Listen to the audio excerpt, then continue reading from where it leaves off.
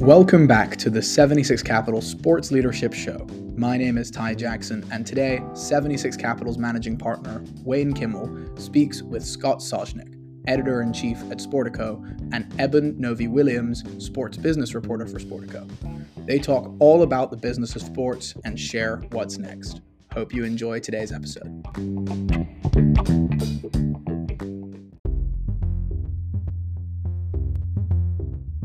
Diamond Kinetics, the market leader in mobile technology for player development in the sports of baseball and softball. DK's revolutionary swing tracker, bat sensor, and pitch tracker smart ball provides hitting and throwing data to players, parents, coaches, and teams, helping them understand their performance, improve, and have more fun playing the game they love. Save 20% store-wide when you use code CAPITAL20 at diamondkinetics.com. That's 20% off using code CAPITAL20 at diamondkinetics.com. Improve your game today with Diamond Kinetics.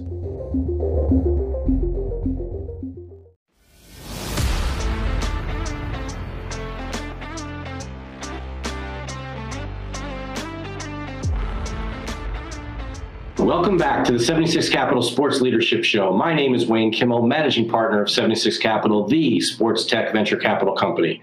On this show, I interview top sports entrepreneurs, athletes, and executives who are shaping and many times changing the sports industry. Today, we're going to talk sports business with Scott Soshnick, the editor-in-chief of Sportico, and Eben Novy-Williams, the sports business reporter for Sportico as well. Scott and Eben, welcome to the 76 Capital Sports Leadership Show. Happy to be here, Wayne. Thanks for having us, Wayne. I mean, I would have preferred solo, but you dragged Eben along, so it's fine. I mean, I'll do it, but, you know, I generally like top billing on the marquee, and I'm sharing it. Well, I appreciate you guys both being on the show. It's great to have both of you. And, you know, the thing is that I just love listening to your podcast and your back and forth. I just had to have you together. All right, I'm going to jump in first because go ahead. I'm not comparing it, dude. I don't want anybody to think I'm comparing ourselves to Wilbon and Kornheiser, but there's a reason why PTI works, right? It's not manufactured. Those guys had been sitting next to each other or near each other at the Washington Post for decades, doing exactly what they do on TV. Somebody just had the genius idea, hi, Mark Shapiro, of putting a camera on them, right? Well, I think on a smaller level, it's the same with us. Like what you hear on the show is what Eben and I have done for, Eben, how many years? Help me. Yeah, 12 now or so. For 12 years, we have sat next to each other doing exactly this. I poke fun of him, he pokes fun at me, we talk issues of the day, we'll argue. So it's not manufactured. We're not trying to force anything. What you hear from us is what we do or have done for more than a decade. Yeah, Wayne, I'll give you a perfect example from yesterday. I feel like there's oftentimes Scott and I can finish each other's sentences, or I know what he's thinking. I know he knows what I'm thinking. Scott was telling me a story yesterday about, and I won't get into all the details, but someone who had set up a rule for him and his employees and then was openly breaking the rule in front of everybody. And as Scott was telling the story, I jumped in and said, oh, did you give him the Sun Tzu speech? And Scott was like, I did. That's exactly right. I gave him the speech about how the general can't have a different set of rules than the soldier serving underneath him. I think there's often times where I think we know exactly where each other's going, and that makes the show and makes the podcast a bit more compelling. Well, I think, you know, the reason why Tony, and Wilbon got together and did that show was because of all those years when they were still at the Washington Post and I was at the University of Maryland and I was a student and we were in the press box together eating Maryland crab soup and they were giving me advice on life and what I should go do. And they were just two newspaper reporters at the time. But you never know where all that goes. You know, look, we're sitting here right now. It's the same day that finally Tom Brady officially talked about in his own words, his retirement. And, you know, you think about all the impact that he's had on the sports world, the sports business as a player. What do you think he's going to do when he retires, and what kind of impact do you think he's going to continue to have as a retired player? Go ahead, Eben. I mean, I never thought I'd see the day, Wayne. I thought Tom Brady was going to be playing until he was 65. But there's no question he seems to be dedicated to his own brand, TB12, and whatever that means moving forward. The ironic thing about that, I think, is that there's been no better marketing for TB12 than the fact that Tom was in his mid to late 40s and still playing NFL football. The idea that he was selling an alternative way of keeping your body spry for longer in life, he was the living and breathing embodiment of that working. I'm kind of curious to see how that changes, if it changes, now that the main pitch man is no longer one of the oldest, most successful quarterbacks in the NFL, but is just a retired quarterback. But we have certainly not seen the end of Tom around the NFL. He seems to love the game too much.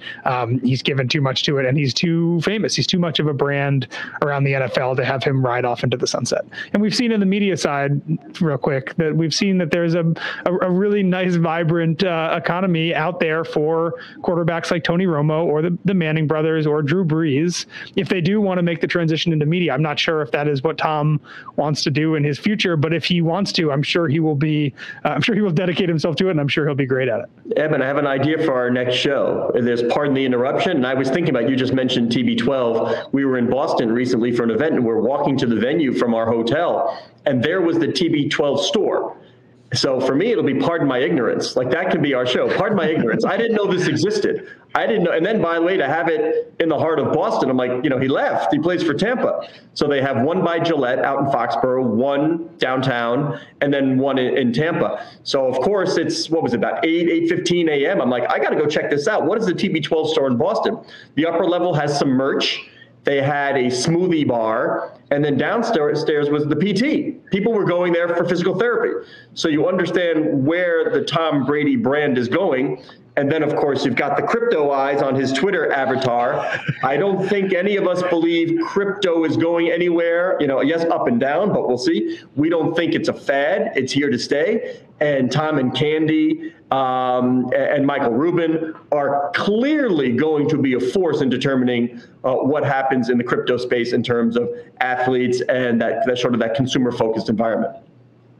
Well, I think that's an interesting point, and what you guys look to do at Sportico. I mean, I took this directly off of your website, right? It says Sportico delivers breaking headlines and analysis, championing the innovation and creativity that will change not only the business of sports but the world. When you talk about that, what do you mean changing the business of sports and the world? All right, I'll jump in that. I'm going to go back to my rabbi, David Stern. And Wayne, you know David, and some people are tired of me talking about David Stern stories. Well, that's tough, because the man was so impactful, had a great impact on me. To have the ability after Board of Governors meetings, David would say to me, I'm tired. Here, come on back to the room, and we'll talk about issues of the day and what happened. And the ability to just sit and talk with David.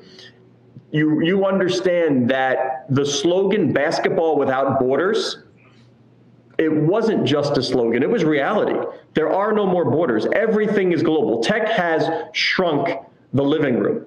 So whether you're dealing with the game itself or all of the ancillary revenue streams, whether it's tech, real estate, media, finance, there's a globality to it now. So whether it's the athletes, the owners, their side businesses, you're touching everyone. Eben, do you know where I'm going to go with this one? If I tell a David Stern story in globality? Is it Thimphu Bhutan? Thimphu Bhutan. Go ahead, Eben. You finish the story. He told it to me, but Eben knows where I'm going, perfectly illustrating that we know what each other's thinking. Yeah, it's funny. This was not a story that was told to me. I feel like I can even picture David Stern sitting there telling me the story, even though I never heard it. But I know that at one point, David was in Thimphu, Bhutan, which I assume is the capital, Scott. I have no idea. I can't name another city in Bhutan. Yeah, little one-stop-like town is how David described it. And he was in, it was an internet cafe, right? And yep. he was kind of walking by or walking through the cafe, and he saw people in the internet cafe looking up NBA highlights, watching NBA games, and realized, oh, I'm in the far reaches of really different, distant corner of the world, and the people here are doing what they can do to get their hands on NBA content. And it sounds like that was kind of his first. It was a redefining moment for him. There was a kid, and he looked over his shoulder. The kid was on the Kobe Bryant page. And he knew at that moment that something was about to change. And David directed the NBA at that moment. Everything was then wrap your arms. David brings guest speakers into his board of governors meetings, people the owners would like to hear from, people who he thinks can influence their business. And I don't remember how many years ago, but he brought in Thomas Friedman when he had written the book, The World is Flat. He wanted his owners to understand the concept of forget borders. There's one marketplace out there, and we need to get our content, our touch points to every single person, no matter where they reside in the world. So how does that, pertain specifically to you guys? I mean, you started Sportico in 2020. Both were at Bloomberg for a number of years, and then decided to start your own thing. You started in 2020 in the middle of a pandemic. I mean, talk about how that went down, and how your plans, I'm sure, had to change in a big way. Yeah, you would think that perhaps that COVID would have delayed plans. It actually accelerated ours. We believed, and when I say we, I mean, I'm including Evan in that, and Jay Penske, of course, founder of Penske Media, our parent company. We believed that there was a real opportunity at the time, because all of those sports fans, all of the eyes that usually searched out games, it was gone. There was nothing there. What better time? I told you she'd walk through. What better time to highlight the business of sport when that was all there was? I mean, we were writing about insurance and force majeure. I mean, we had a captive audience around the world because there were no games. So if there's nothing, if the athletes aren't playing, there's a real chance and a real opportunity to tell the stories that were pertinent to the business of the sports world at that time. So we accelerated everything. I went out to hire as many people I could as quickly as I could. And target number one for me, of course, was the guy sitting next to me, because he's as good as it gets.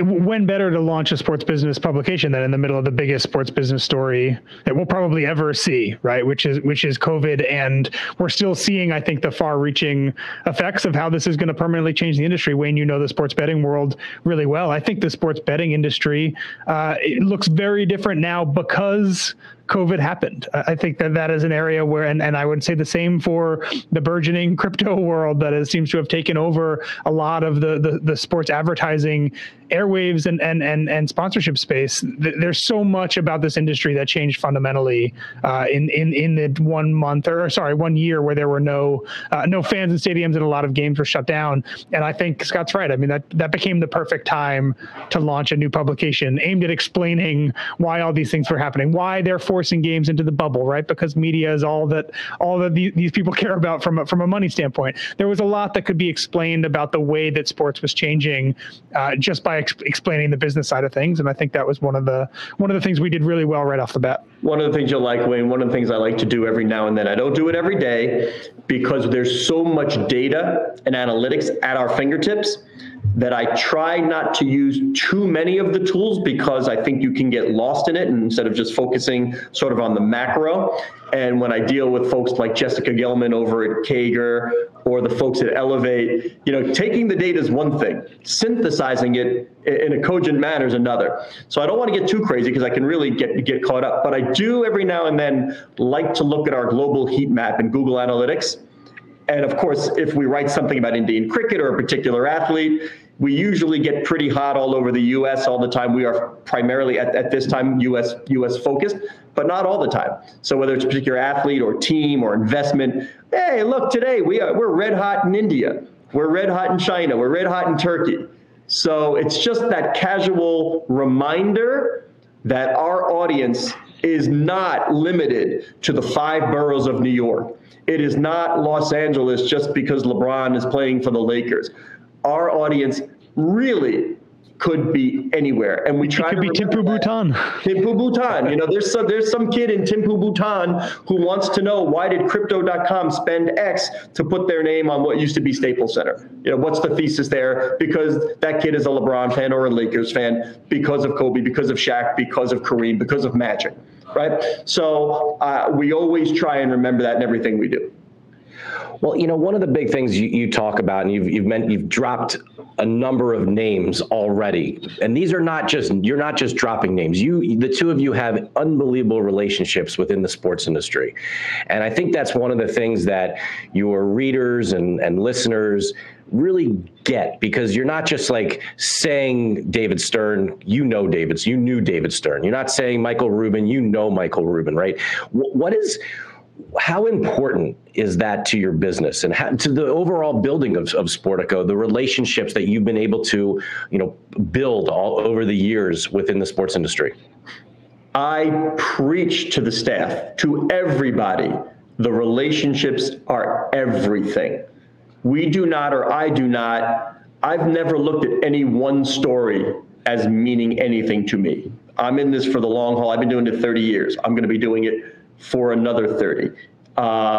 This really, the industry is made up of people. They're fascinating. If you don't like people, then don't go into this. It means everything to us. And I want to talk to people when I don't need something from them. Like I'm always talking to the folks in my Rolodex. Sorry to use an old school term. A kid may not know what a Rolodex is, right? That really was a thing.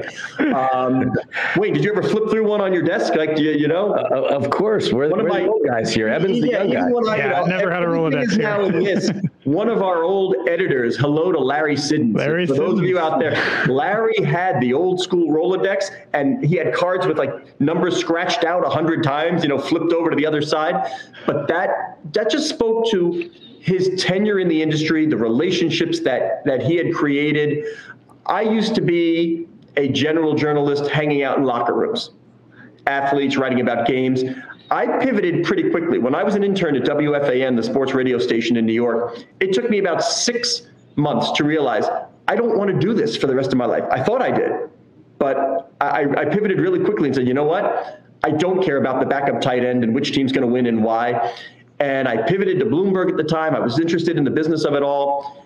And the personalities, the egos, the eccentricities that are in board meetings are equally, if not exceedingly higher than what's in a locker room. I just don't think people get that. These are fascinating people to talk to and to bounce ideas off of. So I never forget. For me, it is always about the people and the relationships. So how about the people? I mean, today's people who own teams are different than the people that own teams years ago. Today's players are different than yesterday's players. They think about different things. They look at the game differently. They think about technology differently. The world of crypto and the metaverse and NFTs and all these things that, quite frankly, would fly over the heads of the owners and players of the past are on the tips of the tongues of today's owners and players, and they totally understand what's happening and what's next. How does, when you report on the industry and you get the opportunity to talk with the players and the owners today, what has that change been like to see them, how they're thinking about the business of sports so differently than they used to? I think the easiest way to see that is look at how the NBA's business has changed in the past 15 years. As the makeup, as you say, Wayne, as the makeup of owners has changed, and we've had groups like Tom Gores, we have Wes Edens, we have Joe Lacob, we have Mark Lasry. The makeup of NBA owners has changed, and exactly the things that you're talking about have happened.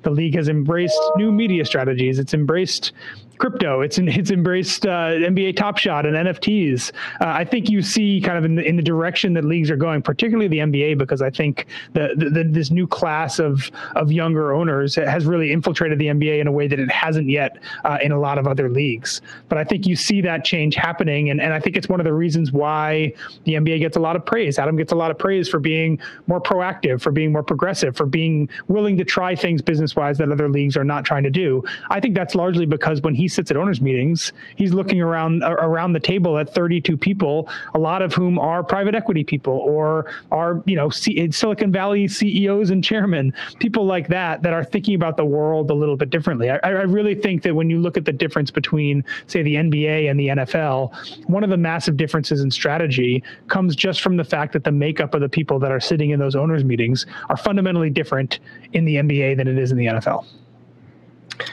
Yeah, I mean, you left off like Josh Harris. These are platform companies now. They're not mom and pop. And all right, I said mom and pop, Eben. Where am I going? The Simpsons. I'm going to The Simpsons, right? Yeah. So here we go. Great. One of my favorite episodes, Wayne, in The Simpsons, and this is pre-sports, but really for me, gives you a nice picture of where the sports industry now is. Like Homer's walking into the hardware store, and there's a giant sign that says Mom and Pop Hardware, gigantic.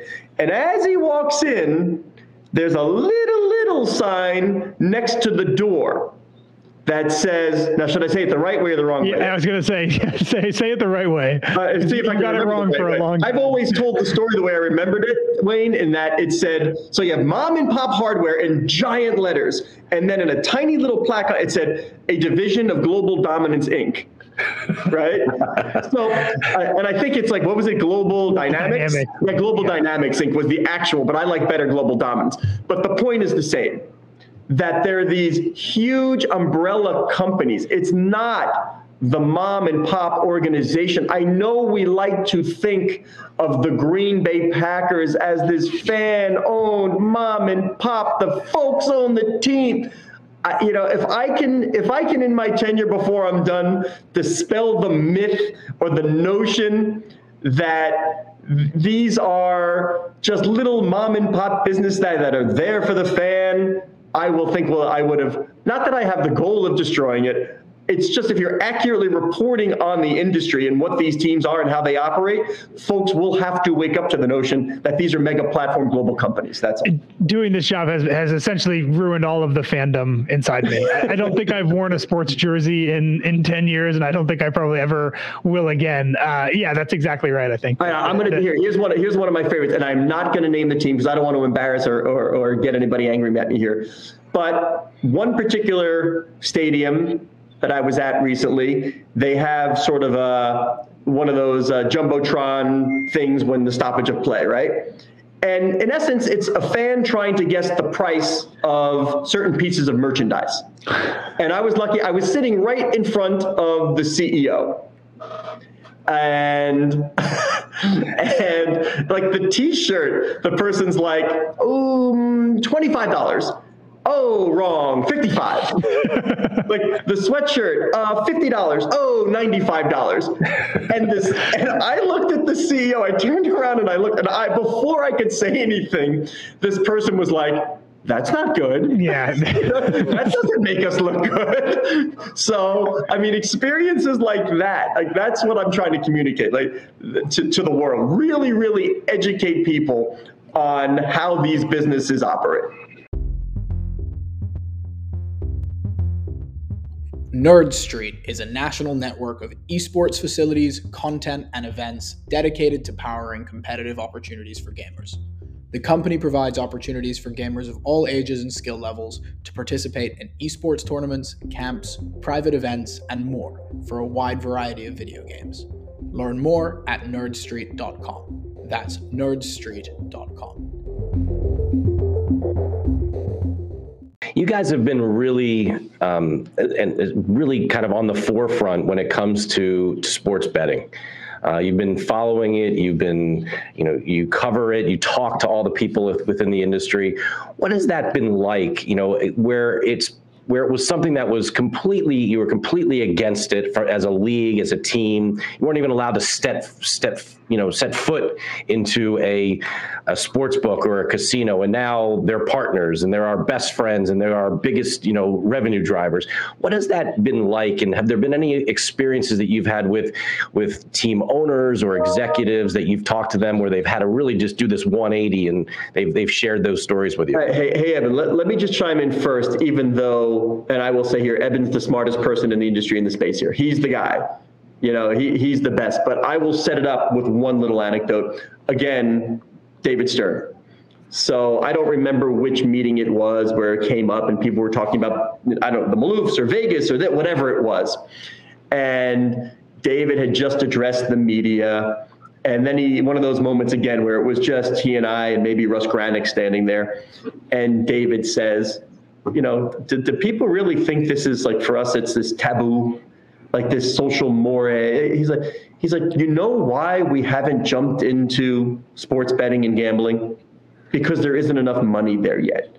The minute there's enough money, we'll be there. It was that simple for David.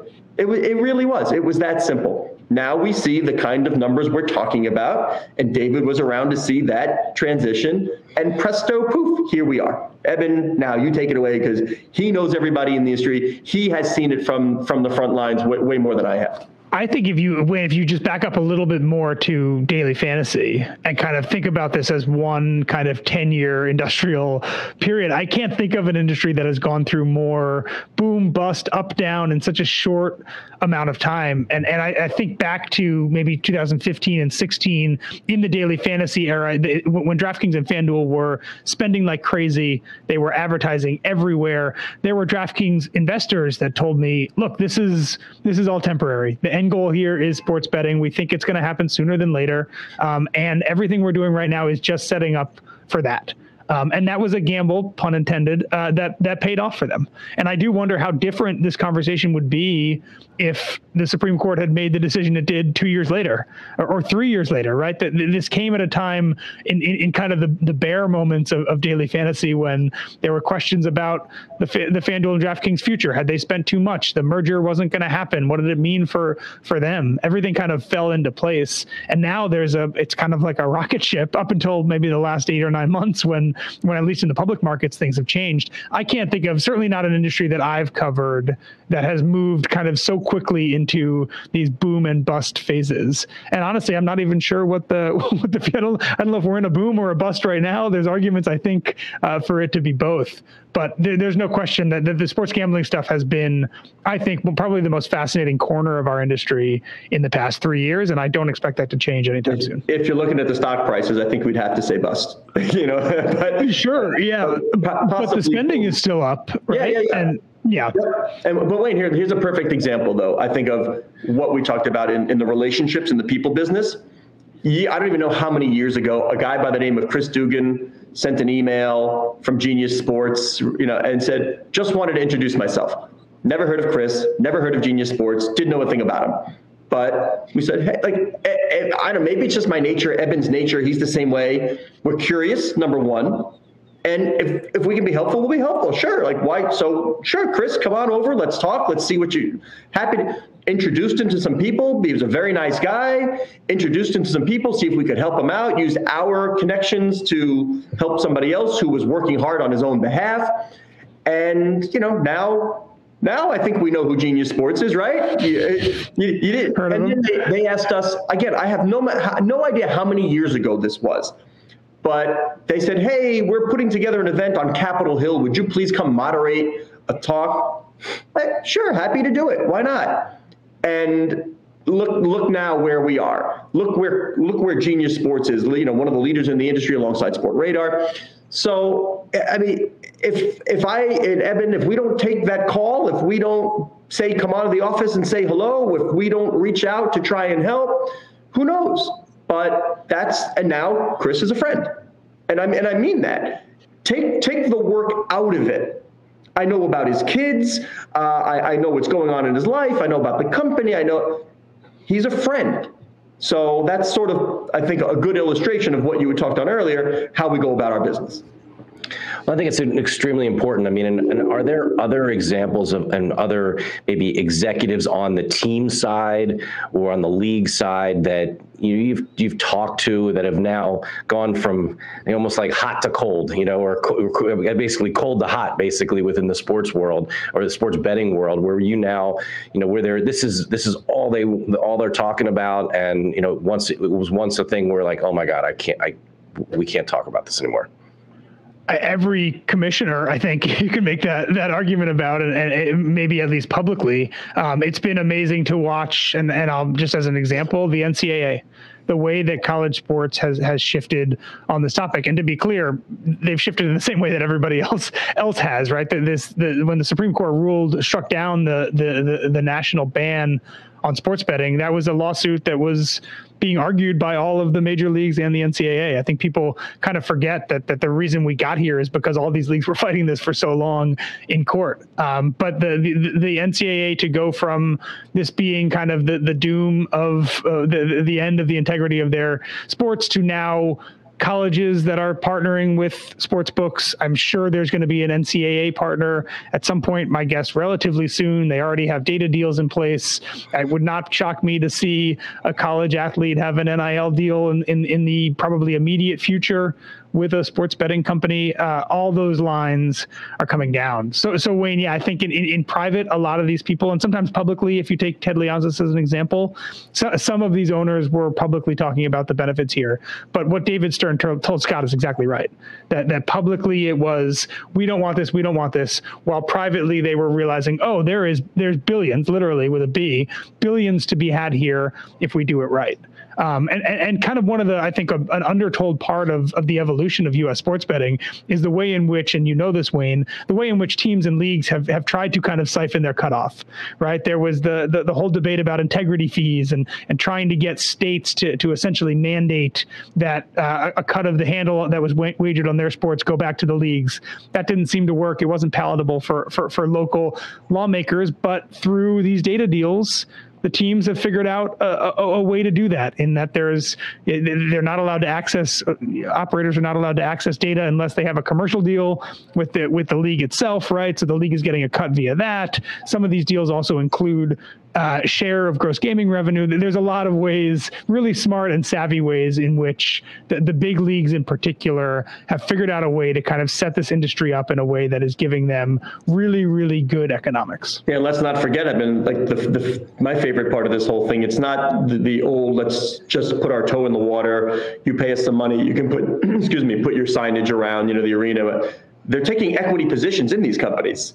I mean, that is a sea change, right? That tells you the strategy. Yeah, we'll take the money now, but we see the value creation and the growth of the entity, of these publicly traded entities now. They're taking equity positions. They are the house. Think about where that is from before. And to show how much this industry has shifted, right? I won't say the league, but I know of a league, not a big four league, but something right below that, where they did a daily fantasy deal with DraftKings back in 2015. They wanted equity. DraftKings wouldn't give it to them.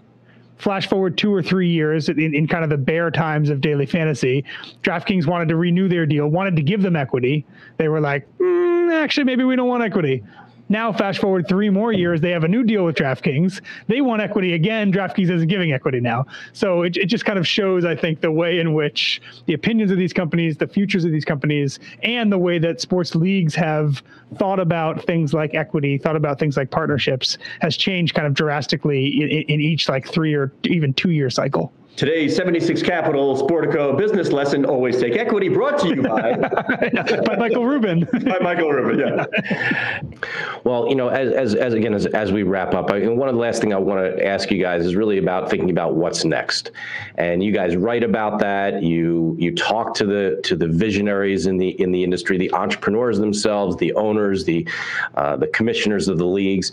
Are there certain things that, Scott, you were mentioning earlier, David Stern was talking about, sports betting before it was legal. Are there certain things that are being, discussed quietly in the halls today, or in the offices of some of these teams that are like, this is kind of the next thing? I mean, I'm not sure what there's so much that has come out. I mean, the fact that you've got all the things that are now happening, whether private equity in this, you've got NIL, situation. I mean, there's so much that's out there today. What's kind of like you're hearing that's next? What I'm hearing in these conversations with owners, what they would like to know more about, even the folks who know a lot about it, they still want to hear from the dominant voices in crypto and NFT They want to know about health and wellness. They want to know about the creator economy, particularly as it pertains to reaching younger customers. Notice I didn't say viewers, because they're viewed as customers. It's younger customers. And Eben, if I'm talking about younger customers, where am I going? Focus group of one. My focus group of one, my 12-year-old son. Yeah, I mean, I watch him and I watch his pals and how they utilize the story I told recently. We were driving back from an ice hockey tournament. We have lots of hours in the car driving, and it was during the NFL playoff games. And I mean, this showed the divide. I was trying to show my son how to get to the AM on the radio so we could listen to the game. And maybe it was even on, like, an FM station. What do I know? And what was his thought process? He's like, Dad, I'm sure somebody on TikTok is streaming the game. And within 60 seconds, he was watching the game live on a TikTok stream with another 15-year-old, by the way, and his teammates. So they're talking about it socially. And I love the fact that the kid who was streaming the game then put out a poll question to people watching. Is my commentary bothering you? Would you rather keep the commentary? I'll go with the group. And I'm like, this is unbelievable. This is what the sports leagues are trying to figure out. How do I reach these kids, these customers, and how do I separate them and their parents from their money? I'll add two things here, Wayne, one short term and one longer term. I think one of the biggest sports business stories of the next 6 months is going to be the Denver Broncos sale. And publicly, I think a lot of people say, oh, the NFL's business is booming. This is a top 15 value NFL franchise. This is going to be the biggest sale in sports league history. Behind the scenes, a lot of people are wondering, this is a really expensive team. It takes a lot of cash to buy a $4 billion NFL team, especially in the way that the NFL has built the ownership rules. And there are people out there wondering if this is going to be as vibrant, as competitive a sale process as a lot of people on the surface are thinking. So I think we're going to learn a lot in the next 6 months about, one, who among the ultra rich wants to own an NFL team. We're going to learn a lot about the way in which franchise valuations are soaring, and whether we could at some point hit a point where they are, NFL teams in particular, are just too big to sell in the way that the NFL wants to sell them, which is to ideally a single human being that has all of the cash ready to go up front. So the Broncos sale is going to be a massive one for us, and one in which I think that maybe the largely the public discourse about how this is going to be a massive competitive thing with Jeff Bezos bidding against pick your other billionaire, Mark Zuckerberg, it may be not going to be as tidy as I think a lot of people think. And then secondarily, moving a little bit longer term, I think college sports is in for a massive, and when I say massive, I mean even bigger than we've seen in the past year, a massive sea change from a business perspective. And you are already starting to hear those conversations behind the scenes at big athletic departments, in private equity firms here in New York and on the West Coast. There are people that realize that the NCAA is crumbling. The NCAA itself has been giving up a lot of its control with this new constitution in particular. There is an opportunity to take the 20 to 30 biggest, wealthiest athletic departments, possibly privatize them, maybe just spin off football, do something that is more kind of structured like a standard professional league, and really reap in the billions of dollars that media companies, fans, sponsors would pay to be associated with kind of a super league of sorts in college sports. I think the progressive powers that be within the NCAA system, and I mean that presidents, athletic directors, I think a lot of them are coming to the realization now that we are probably 2 or 3 years away from some kind of employer-employee relationship. And if that's going to happen, I would not be shocked if it happens in a totally different structure than the NCAA and conference model that we have right now. See, now, Wayne, that was almost a perfect answer by Evan. See, this is our banter. That was almost a perfect answer. B+. Yeah, I'll give you a B+ because, once again, Evan not considering the finance side of this. You have to tell the world, we have this great platform. Wayne is nice enough to have us on, and he doesn't say you can read all about it in the Sportico U newsletter, which is focused at that college group. We really believe that the young folks who are in college, who are focusing on sports media, sports business, law, whatever it may be, are right now and will continue to be an integral part of the community that we're trying to build. Like, sports business is a community of thought, just thought leadership. We want to put our arms around them now and say, come on and join us. We're going to tell these stories in a sophisticated way. We think you're ready for more than just sort of, one scoop of vanilla ice cream. So that's the Sportico U newsletter, growing by the day. Please come and join us. Come on, Eben. Man. Next I'm happy you dropped that in there. It's important. It really is. I mean, we my team and I at 76 Capital really appreciate everything you guys have done. And I mean, it's amazing when SPACs started to come out. What did you guys do? You put the list out there, right? And it's just all the things that you've been able to do that continue to help cover this industry to make it more to that point, Wayne, and I'll give Eben all the credit because he pushed it. And I know this is self-serving, but please go check out our financial database of the colleges. I mean, Eben has for years, and this is not hyperbole, for years has been singing the praises of putting this together. And he did it. Like, that's the beauty. He doesn't just talk about it, he does it. So, we have a very easy, searchable, clickable, comparable database. You can look at 2 schools, any fiscal year you want, by sport, and see the breakdown of course, all the public universities who have to file. But we've had so much great response to that. Just putting it in a nice, easy, usable fashion. We've had great response to our valuations and our data visualization. And we stress data viz here because it's important. Like, people digest the information differently. Some want to read the story, some want to see the list, some love the data viz. So we try to kind of give it the 360 treatment. Well, once again, thank you so much for joining us on and coming out on our show. I can't wait to see you guys in person sometime soon. And it's really exciting to see what's happened in the sports world. Love reading and listening to and watching all the things that you guys are putting out there. We continue to want to help and support you guys. Anything we can do, please let us know.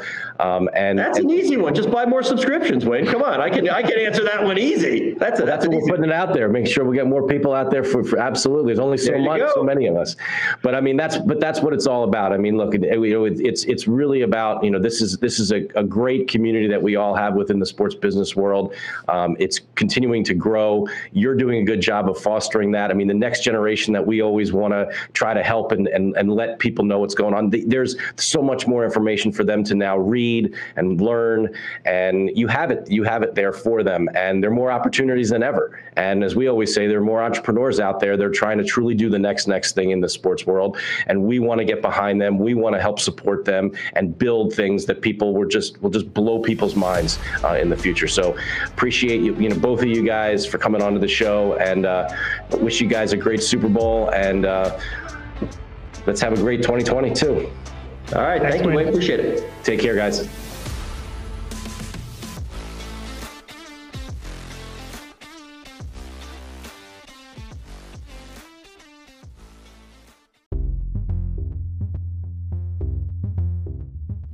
"15M Media" specializes in helping brands, personalities, and influencers build their reach through social media. They provide end-to-end podcast production, content creation, and social media distribution. So if you are looking to build your brand's reach and engage with customers via multimedia production, reach out to the team at 15M Media today at info@15mmedia.com.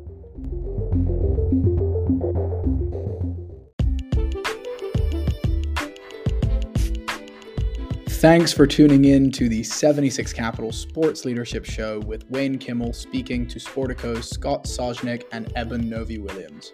Hope you enjoyed this episode. Looking forward to welcoming you back next week.